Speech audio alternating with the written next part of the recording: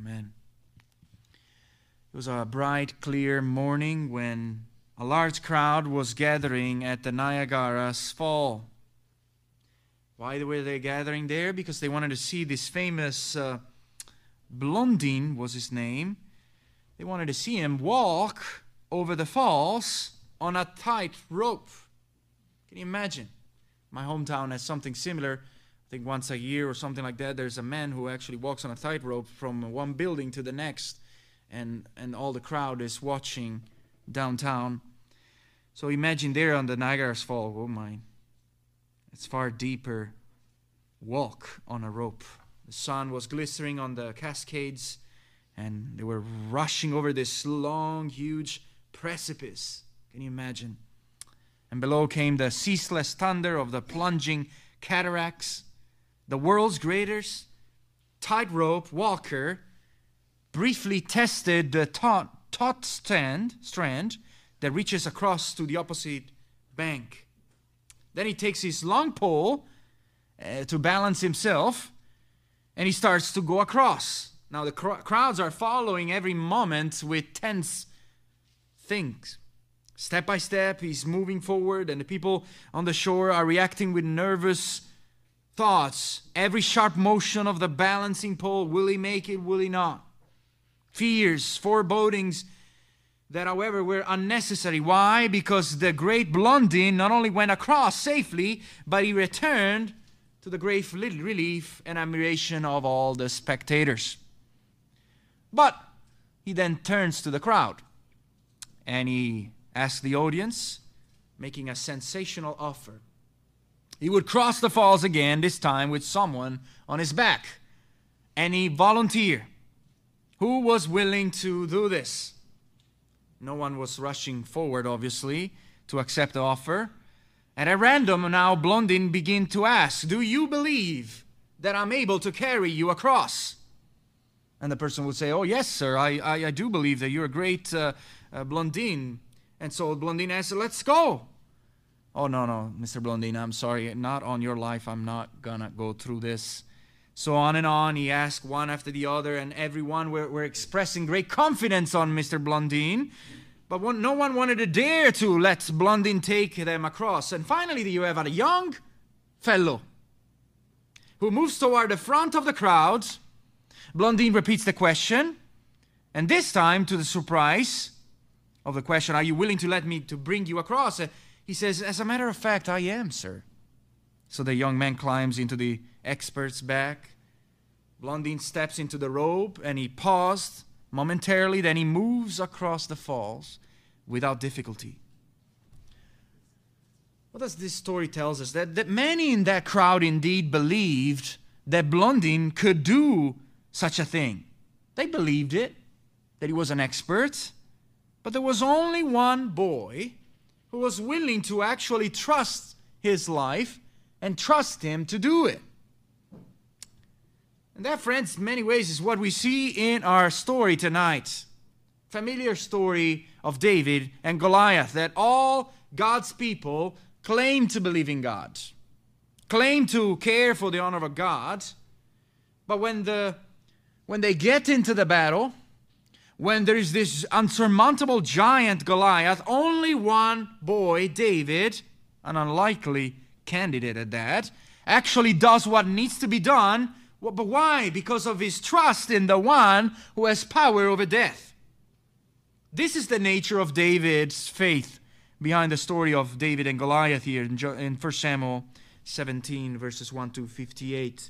So last time, as you remember, we began this cycle of stories from episodes from the life of David, because we're interested in diagnosing the heart of David, a man after God's own heart. We looked at the disobedience, however, of Saul, because Saul was everything that David was not, essentially. Ultimately, his disobedience had led Saul to lose the kingdom. And now God had found, from our last chapter 15 to here in 17, had found a man after God's own heart, and that was David. He anoints him through Samuel the prophet, who is, by the time that Samuel finds him, just a humble shepherd boy. Unlike Saul, he's not chosen for outward appearance. Saul was a physical giant, by the way. In chapter 10, verse 23, we are commented of the high stature of Saul. And now you have this giant Goliath. It's a striking appearance once again. And yet, you know how Saul, despite the appearance, had rebelled in pride, and he became recklessly jealous over David. However, David is chosen because of his heart after God.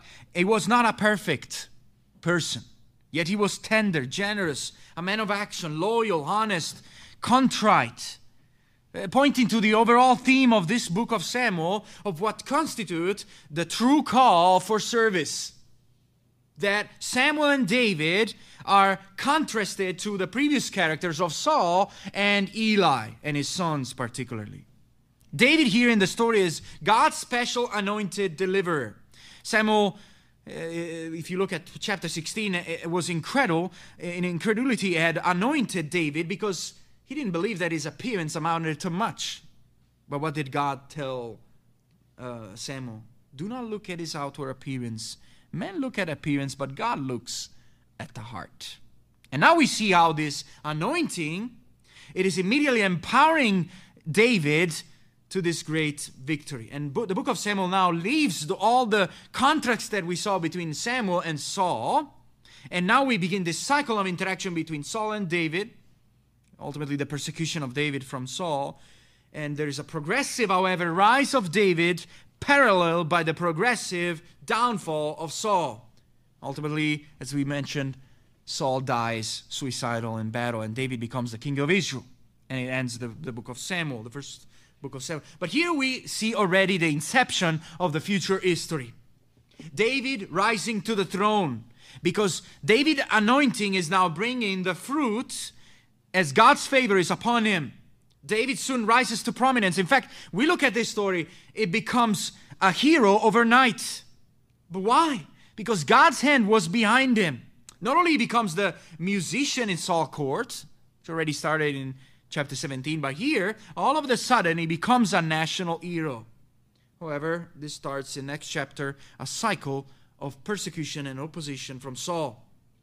I remember the reference I gave you last time. David killed his 10,000. And now that stirred Saul to jealousy. The whole issue, remember, in this book of Samuel is Israel of rejection of God as king. The kingship of God. And therefore, their inability to stand against the enemies of God. Because the lordship of God is not working itself out, and they're not trusting that. That's what we're going to see when we come into this story. This point of a representative warfare, this duel, a contest of champions rather than a battle actually. They want to end once and for all the animosity between the Philistines and Israel, which still today rages on, by the way, in Gaza, in the same area where this was taking place. I realize in this text it's a classical text, it's often abused by many preachers to exalt principles or behaviors by which a believer can, let's say, slay your spiritual giant, or, so to speak, dare to be like David, and that's all. I want to see that is a very superficial, kind of moralistic way to look at the passage, sadly predominant in churches today. Even last Tuesday I went to the meeting of a association, and there was this sermon about Jericho, and your Jericho, and mustering up enough faith for yourself, and that's all that it takes to then overcome. I mean, as much as those principles are true, what is missing in the picture? The gospel is missing. And it's a very man-centered way to look at what is happening here in redemptive history. There's much more to the story than a child Sunday school about a lad killing a giant. And to the point that some Reformed people have said, Matt Chandler, I think in particular, oh, you are not David, to kind of counteract this way of reading this passage.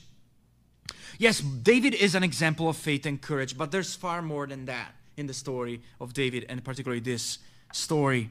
In the overall redemptive history in 1 Samuel, the acts of God are the focus, not David himself. And you see, the eyes that we need to have are to be on God and His ability to deliver whether man is weak or not. It's not about us. We are not David. Goliath is not our debt or our boss at work. The point of the story is definitely greater than our individual lives. See, imagine this Goliath. What this Goliath is here is a giant that is terrifying. It cannot be killed, and yet is overcome by a small man that kills what cannot be killed humanly. This theme is found in any parts of the Bible. What is more undefeatable than sin? What is more undefeatable than death? And as we look at ourselves in the story, we are actually the people of God that are here in the story terrified and did nothing to deliver themselves from the enemies of God, who need another one to step in to deliver them from such dreadful enemy. God's people need to understand that the anointed Messiah can conquer the giant, that we cannot conquer sin, but the finished work of Christ conquers death with a single shot. The good news that as you trust the Lord, you will be saved by this anointed Messiah, the Son of David. David is here and elsewhere a type of Christ. From the line of Judah, yes, he is the anointed Messiah from Bethlehem, of lowly family, a shepherd boy, without outward appearance to impress us, envied, hated by his brethren, bringing a kingdom not by force, but through wisdom, prudence, mercy, and eminent holiness. Here we have David, a sweet musician, and yet he slays the enemies of God. And particularly here, this huge and terrible creature that, like the devil, has great strength, pride, and mighty armies. David saves God's people from this eminent danger, and in the same way, the Messiah, the Son of David, will save God's people at a time of their extremities. Now, don't get me wrong. I still think there remains for us an example of faith and courage as a story. Wonderful example of that, but we don't want to truncate that. But definitely there's more at stake than a mere battle. The power of the God of Israel is at stake here, friends. God's honor has been defiled by the heathen giant. And now God steps in. The reason little David slays big Goliath is not because of his own strength. He's described here in the story as a defenseless little boy. It's not just his faith or courage alone, but it's because of his honoring God above his life. He has this concern for the honor of God, and for that, God honors him. That is the way in which David is, unlike Saul, unlike Israel, a man reflecting the heart of God. So let's look now at our story. What is the problem here in verses 1 through 11? Well, we have a problem with this Goliath, this giant. He's tall and well armed. Verse 1 sets our story in Ephes Damin, which is 17 miles southwest of Jerusalem, on the floor of the valley. Literally, that means a boundary of blood. That tells you that this was frequently a spot and a scene for bloody conflicts between the Philistines and Israel already. And we are in Judah, the tribe from where David and not Saul comes from. And imagine, obviously, the depiction of this story with this ditch or valley between two hills, and there's the Philistines on one side and Saul and the Israelites on the other side. However, we don't find any battle here. They're not fighting. No one is moving. And why is the reason? Verse 4 tells us. We have a champion, a fighter, a very mighty soldier, we could say. There, standing in the gap between those two armies, you have a Philistine hero, Goliath. The man between the two armies. What follows is the most detailed description of Scripture of a warrior. I mean, have you ever watched a context in TV or whatever? They always have to go in a list of all the victories of the person that they're presenting. It makes him obviously look invincible. And whoever else dares to challenge him melts at the thought of hearing all that list of things. That's what's happening here in our text. There's an impressive, incredibly tall, 9 feet, almost 10 feet, giant. Now, it might look strange for a modern reader, but actually, it was common back then to have giants. There's been footprints found in archaeological sites in the Middle East, sometimes more than even 5 fingers, as described in the Scripture, of giants, often implied as military men. And measures like this are attested by sources both in the Bible and outside the Bible. Now, if it wasn't enough to look at his armor, look at the bronze helmet, which bronze was unavailable to the Israelites. He has a coat of mail, which is impenetrable to arrows. It looked like scales, okay? Just like the scales, by the way, that you would look upon a snake, upon a serpent. He appeared, in other words, invincible. It's like all the Philistines, they're trusting in their own superior military resources, and they're putting Israel at their ends. Now, this coat of mail reminds us here of this broader battle in Scripture, the undefeatable snake who brought sin, who brought death into the world. This theme of a battle between the seed of the woman and the seed of the serpent, it's all over in the Old Testament, reminding us that this fight is actually against the seed of the promise, the seed of the woman, the believers, particularly in the line of David, Christ, the future Messiah, who is indeed battling here against the seed of the ancient serpent, the enemies of God's people, the sons of Cain. What Jesus did, friend, at the cross is indeed foreshadowed here for us. He comes from the line of David and will slay the ancient serpent just like David did. Now the text comments to the complete measure of his coat. All these details about his armor to point to this fact that he's actually undefeatable. Verse 6 and 7 gives us other parts of the body, and he's shielded from any possible attack. I mean, how are you going to fight this man? And so the result in the arms of Israel is they're terrified.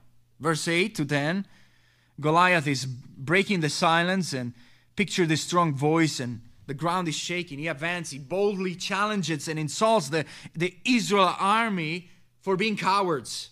He challenged them to a fight. Give me a man. And he promised this bait, slavery for the loser. Now this is a high stake because Goliath is sure that he will win and the Israelites will fall. And at this point, all Israel are dismayed and greatly afraid, as verse 11 says. I mean, they lost courage. They're shaken, terrified. And that word is repeated in verse 24. Everyone is wetting in his pants, you could say. The point is, no one wants to dare to fight with this giant. Why? Because ultimately they fear men. And I want to say they have forgotten God. And because of that, they remain powerless. They are rejected by God under Saul because they don't have anymore any godly leadership. Remember last time disobedience of Saul ultimately has lost all of his strength here. He's pathetic. He has lost all of his courage. He has lost all of his vision to lead. Why? Because he knows that he has sinned. He knows he has not repented, and he knows that God has abandoned him. That is why sin ultimately leads you to be stagnant, to be paralyzed. Proverbs 28 verse 1 says, the wicked flee though no one pursues, but the righteous are as bold as a lion. What we see here is that the seed of the serpent in this invincible giant, that's what's before this invincible giant, has come again to bite the frightened people of God. Who are we actually in this story? We are, the description of Goliath is everything you would consider as undefeatable, intimidating. Israel's worst fears, our sin, our death. I mean, no one can fight against such enemies and prevails. We indeed are more often than not like David, but actually like Saul and all the Israelites in the stories. We are afraid. We are like a leaf shaken by the winds, unable out of our own carnal sources to overcome this giant of sin and death. And the problem also in all the army, including Saul at this point, is that they lack the Holy Spirit. David had just been filled with the Holy Spirit at his anointing. And this shows up in our interest, the second point there, verse 12 to 30. David now has interest with Goliath. And there we see the way in which God's providence is at work here. Look at that. Verse 12 to 15, David fits in the story this way. That secretly had been anointed king of Israel by Samuel. And here God demonstrates before all Israel that David is God's chosen one. So you have elderly brothers of David. They're in the battle. David is just the youngest boy. He goes back and forth to tempt the sheep in Bethlehem of his father. They're not too far from each other. I mean, this valley is just beyond the hill country of Judah. And so he's just doing the servant's work here. He fulfills the family obligations. There's no promising beginning. The bigger in the family actually attempt to be warriors, but no one in Jesse's family took heart what they just witnessed with the prophet Samuel coming to their house and anointing their younger sibling. Perhaps they're still in the dark. But in verse 16, this whole challenge didn't just take one day, okay? Goliath is going on and off 40 days and 40 nights with his challenge. And no one for 40 days among the entire army of Israel dared to come forward. I mean, this is a shameful situation. Imagine Goliath day after day going on insulting and mocking Israel and their God. And David now, he's going by his father Jesse in verse 17 to 22 to bring some food to the brothers and to the army and the soldiers. And even through such an unlikely mean, God is at work here. David comes to the battlefield and he starts to ask bold questions. He heard of Goliath's words, verse 23 to 25. I mean, everyone was shaking about the armor of Goliath, but David is focused on something else. He's pondering the insults from Goliath more than he pondered his look. He's pondering the honor of God here. Over and over, the promise given by Saul to whoever kills Goliath is his question. And in verse 26, notice the words of David here to help you see his different and right focus in this story. Who is this uncircumcised who is seek to defy the armies of the living God? That is his faith, that he sees this heathen. Who does he think he is to reproach and taunts the ranks, not just of Israel, not Saul, but of the living God? And that is the word that he repeats here in verse 26, in verse 36, and verse 27. David is like a guy coming in the place of an accident. He states the obvious that everyone else had missed, and that could solve the problem. Trust in God. And verse 28, the brothers of David hear this little brother and they're jealously paternalizing, rebuking him. What's your business? You should keep the flocks home while we, the big boys, are at war.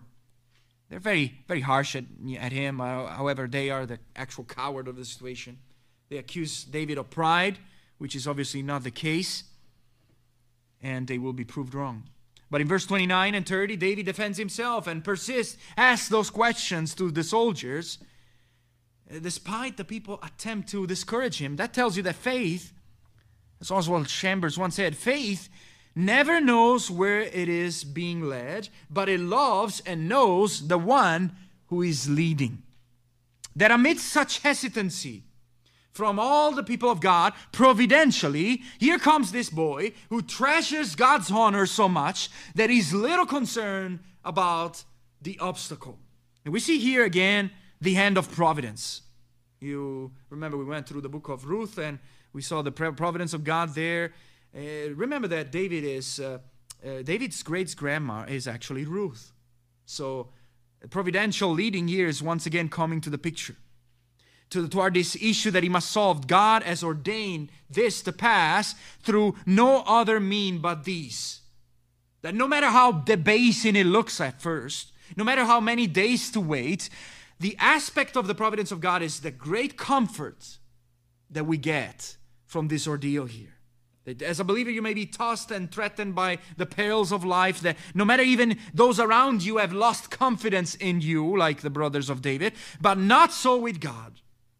Not so with his ever-kind providence. But again, the focus is not so much on circumstance as much as learning where the strength of David truly lies. The zeal that he has to uphold the honor of God. The point is, who is this giant compared to the one who empowers us if we dare to walk in his ways? It's that David is factoring God's power as he recalls the countless ways God has delivered his people over and over throughout the history of Israel. But also, I want to say, he walks in his integrity. Friends, when you walk in your integrity, you can trust the Lord, even in the face of greatest obstacles. When you're so wrapped up in God, when you are so taken by His greatness, then all your problems come under the right light. That Goliath remains just a dwarf if you compare him to the living God that he seeks to defile. That's what the key about David's here. Not his outward strength, we'll see. Not even his own courage, but his faith flows toward God. He fears God more than he fears the giant. His love and his thoughts about God inform and strengthen his faith. Now let's look at the proposal that David comes up with against Goliath in verse 31 to 39. He wants to, he challenged Goliath to fight him, despite the fact that he's young and unexperienced in battle. You got to admire the boldness of David here. That he catches the attention of the generals and they report it to the king. Now, we would have expected a taller man than even Saul, which is very tall, to step in and fix the situation. Instead, no, you have this 6 feet tall little David who comes in. What does that tell you? That, friends, stature does not matter a bit to God. Outward appearance, once again, just in chapter 16, does not matter to God. Makes me think of George Whitefield. If you ever look at a painting of George Whitefield, I mean, his eyes weren't even straight. His voice was considered a little bit awkward. And yet, in the weakness of the means, God was glorified and used that man greatly for God's kingdom, ultimately giving the glory to God.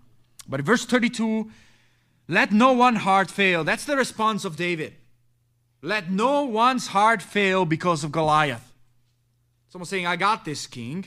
Again, the theme as we look to some episode from the life of David is coming to the surface here.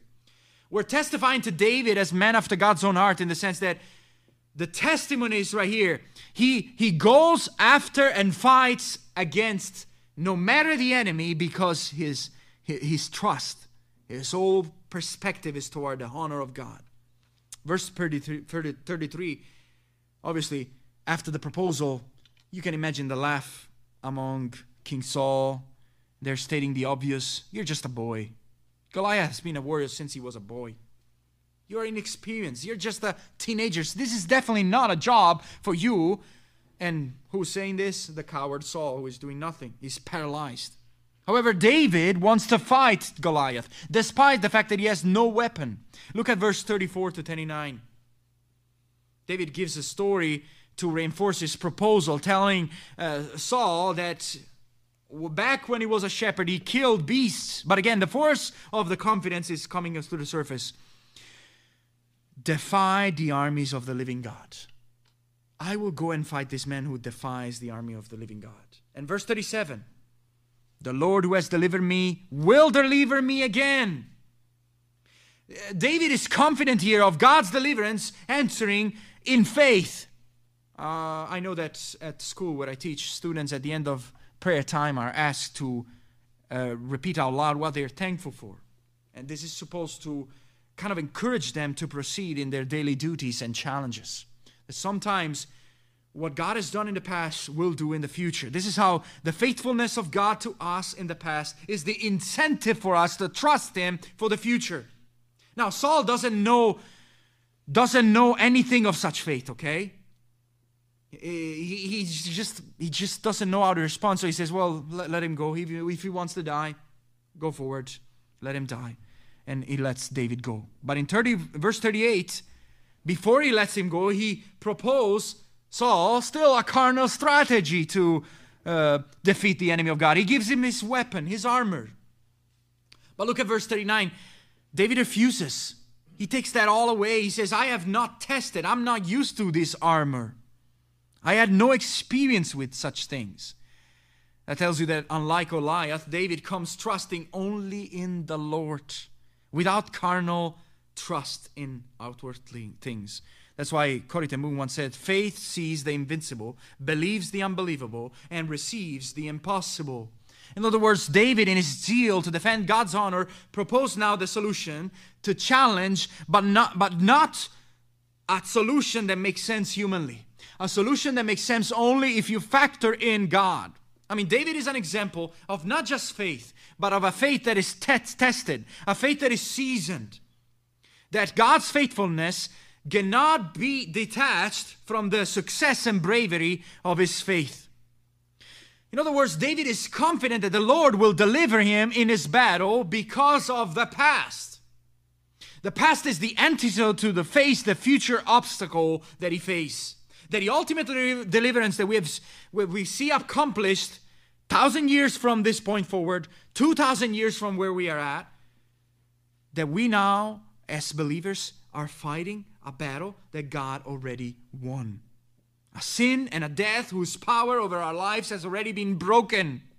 That the better, ultimate, anointed Messiah has come, the Son of David, and he sealed the victory for God's people over all the enemy of God. But let us also ponder how God uses the unexpected to confound and defeat the powerful. That it is not by power, it is not by might, but it is by my Spirit, says the Lord. I mean, we will all be called to face opposition, struggles, particularly temptations, I want to say. We should not be surprised by them, first of all. If that ever becomes the case, however, don't focus so much on the outward appearance as do the inward realities of God's Word. That God intentionally chooses your weakness. He intentionally creates weakness in your life. He bypasses your natural skill to actually provide victory in a fight so that he gets the glory. That is the action of David toward Goliath. Our next point, verse 40 to 51. First, notice he doesn't go straight forward. He rebukes Goliath. He has the audacity to rebuke him and his words and his blasphemies ultimately. And in verse 40, at this point, David does what he's used to do as a shepherd. He doesn't have an armor. He takes a few stones and put them in his shepherd bag, a sling in his hand, and that is no one will go to battle with that. That is not a strategy for battle, isn't it? But if you look at history, it's always like that, isn't it? Whether it's Joshua and sounding the horns, whether it's Gideon and the 300, that he chooses because they lick the water, which is not a criteria. And the point of this is this, that impossible victories from defenseless Israelites are what God used to get the ultimate glory. Over and over again. Because friends, victory doesn't come from the bow. Victory doesn't come from the sword. Victory doesn't come from horses and chariots. Victory comes from the arm of the Almighty God. And you dwelling with this heart that is closely connected with the Almighty God, so that He now empowers you and even to face the Goliath here in verse 42. And when Goliath sees David, he disdains him. He's like, you are a youth, you are ruddy and good looking. Am I a dog that you come to me with sticks? He's despising David. He invites David to just go back because he doesn't want to kill this little boy. He's overconfident. He's cursing David in the name of Philistine gods. He's full of pride, like people who blaspheme God's name all the time. Is there one who will stand up and stop and silence such blasphemy? That is David. And verse 45 and 47, the response of David is the key here. You come with weapons, but I come in the name of the Lord of hosts, the God of the armies of Israel. David is here including an entire different realm. All the trust that he has is in God. In fact, he acts as God's representative here. That God is the true warrior in charge of the situation. And Goliath has defied and challenged and treated the true God with contempt. That is the crux of the matter. He's ridiculing God for 40 days straight without being challenged. He cursed and mocked the Lord. This is what burdens David the most. That he's ready to go against him, even if alone. I do remember Oliver Cromwell was in battle. He was facing a battle against the king. He didn't have any reinforcement. He was ready to go to battle alone and with a confidence of being able to defeat men. And the reason being because he believed he was fighting a righteous cause. And as he claimed, Christ and not man is king. So David here reversed Goliath's threat and prophesies of what he will do. I will strike you. I will take your head off. And The purpose of all this is not so that I get the glory because I'm a great and mighty man. No, but that all the earth may know that there is a God in Israel. That the God gets the glory, not just a God, but an extraordinary God who fights for Israel. These are the same words that Solomon will use dedicating the temple in Jerusalem. The same words that Hezekiah pleads when the pagan Sennacherib threatens to take Jerusalem. Goliath is better tremble because he is about to face God for his mockery. It's almost as saying the point is not me, David, here, but it's the honor of God that must be vindicated now and magnified even through my weakness. And it doesn't matter what the means are, even without my age, even without weapons, God's glory is preserved.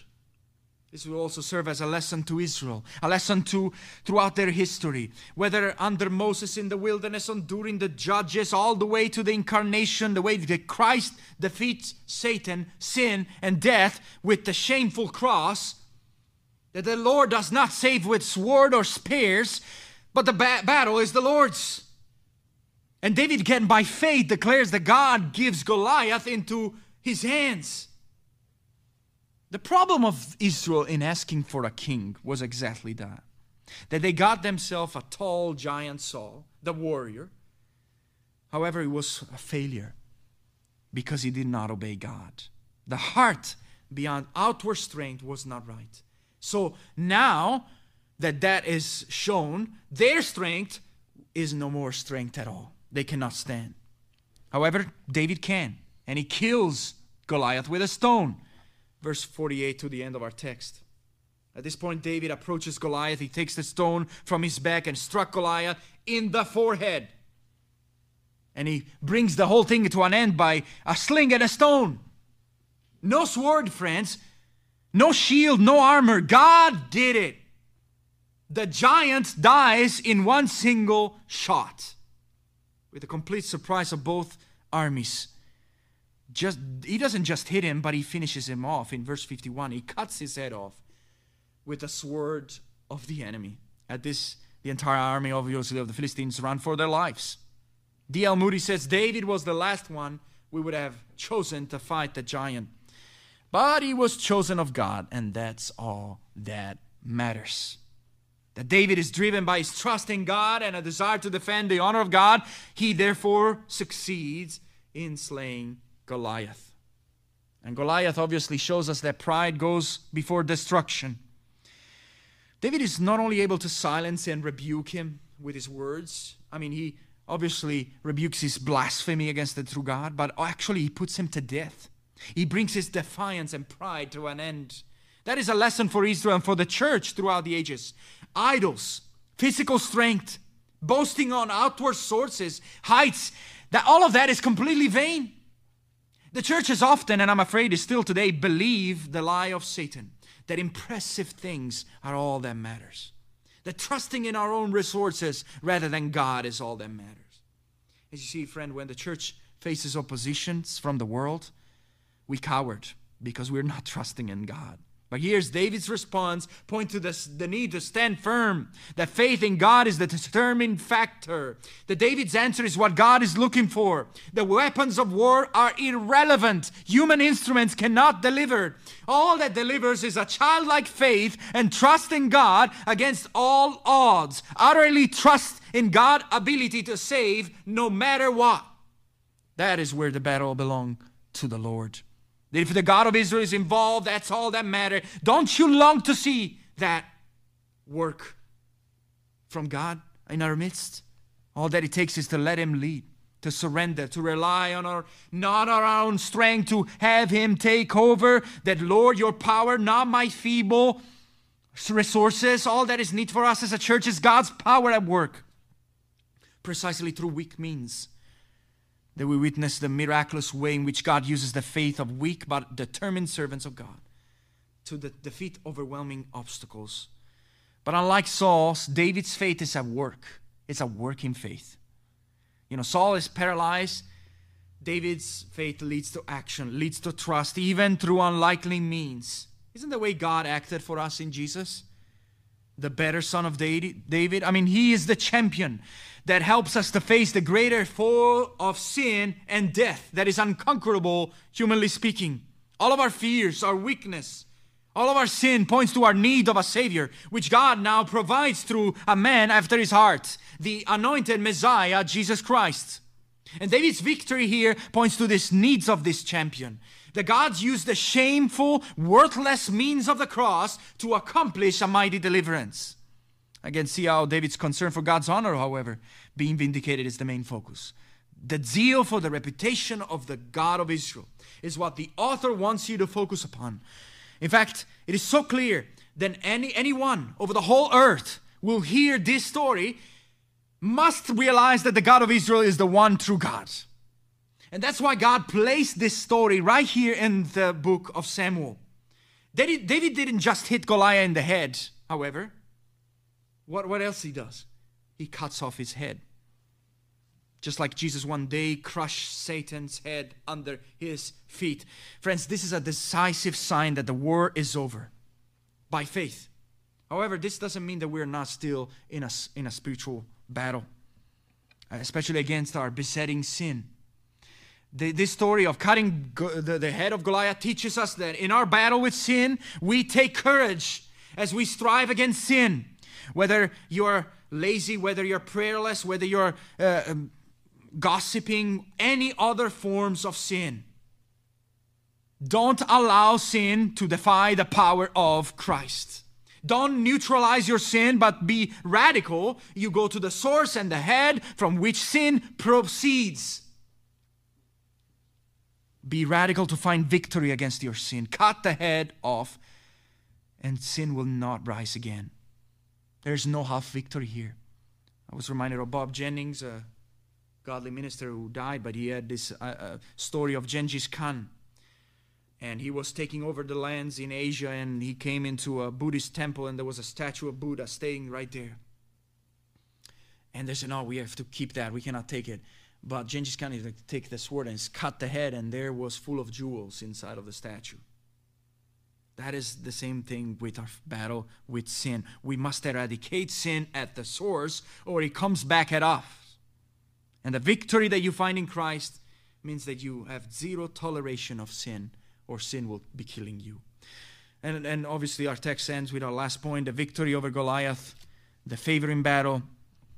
The ending of our text, verses 52 to 58. Israelites are now emboldened by what happened, and they pursue their enemies till their cities for miles and miles away. This is a great victory. And David brings the head of Goliath as a trophy to Jerusalem. And he also finds favor with the king. Verse 55 to 58, Saul cannot contain himself, and he says, who on earth is this boy? So he's summoned to present himself to the king. And David has proven to be more than just a harp player here. There's something special about David. Could this be the man Samuel went to find to replace me? Indeed he is. And that will start in the following chapters, all the controversy. But what we see here again is inspired by David's act, Israel now overcomes the Philistines, and Saul is forced to acknowledge what David did. That David's promise that he was holding on to was true. The victory doesn't come by numbers, but by the Spirit. Now the Philistine army is on the runs in terrors, while God's people, they find their strength again. They realize that the presence of God, the power of God, is what they needed the most to fight this battle. The sad reason why in our country, I think of America, I mean, I'm not American. One thing that non-Americans appreciate about America is the courage of this country. And I want to say that all that courage is gone right now. People are shattering. The value of the sacrifice and the courage of America is gone. But why is it so? It's because of faithfulness. When faithfulness is gone, people shake for no reason. Friends, all that God's people needs is the confirming presence of God and the power of God. The means don't matter. Victory is ours in Christ. Let me conclude here with looking at David. From this story is that we see that David indeed was a great Savior. for God's people. And he points to the ultimate anointed Messiah, Jesus Christ. This story also teaches us that it is not strength or height or skill or fame that will ever make the difference. Not even our faith, I want to say, or courage alone can get us through facing not just the supposed giants of our life, but most importantly, the power of sin, the power of death. It is invincible through human means. That should cause far greater terror of the coming eternity in hell for anyone who has not found any power against such enemy. Friends, we cannot win. We cannot overcome this final battle. Fear, despair before our eyes. On our own, we cannot do this. We're nothing. It's worse if we start trusting in things and human sources to defend us and shield us, like Saul, who has now disobeyed, and he's holding on to all the little things he's got, and he cannot do anything. He's paralyzed because of an unclean conscience due to his compromises. And therefore comes David instead, who does it, but also who is radical in killing sin. We must realize that in Christ we have already won, and that's why we have confidence. So friends, don't shrink in terror under the weight of problems in this life. With God, indeed, we shall do valiantly. That's all we need. God is our strength. The battle is His. His honor, the glory is the goal. If only we remember that, we will be able to keep the threats of the wicked in perspective instead of shrinking in fear. When this world shrinks, when there's a bad news, when there are giants indeed, fears, threats, impossible situation, bad news taking your heart away, challenges, whatever it is, this story shows us that even without outward strength, even with weak means, that faith and courage doesn't come from you and me. It comes from our eyes fixed on the glory of God revealed through the Son of David, Jesus Christ, who is now brought to bear upon your situation. That's what it means to be after God's heart, to have faith in God and God alone. Yet even with a sling and a stone. I love the words of this song by Casting Crowns. I used to listen to it when I first came to Christ. But the voice of truth tells me a very different story. The voice of truth says, do not be afraid. And the voice of truth says, this is for my glory. Out of all the voices calling out to me, I will choose to listen and believe the voice of truth. Let us pray. Oh God.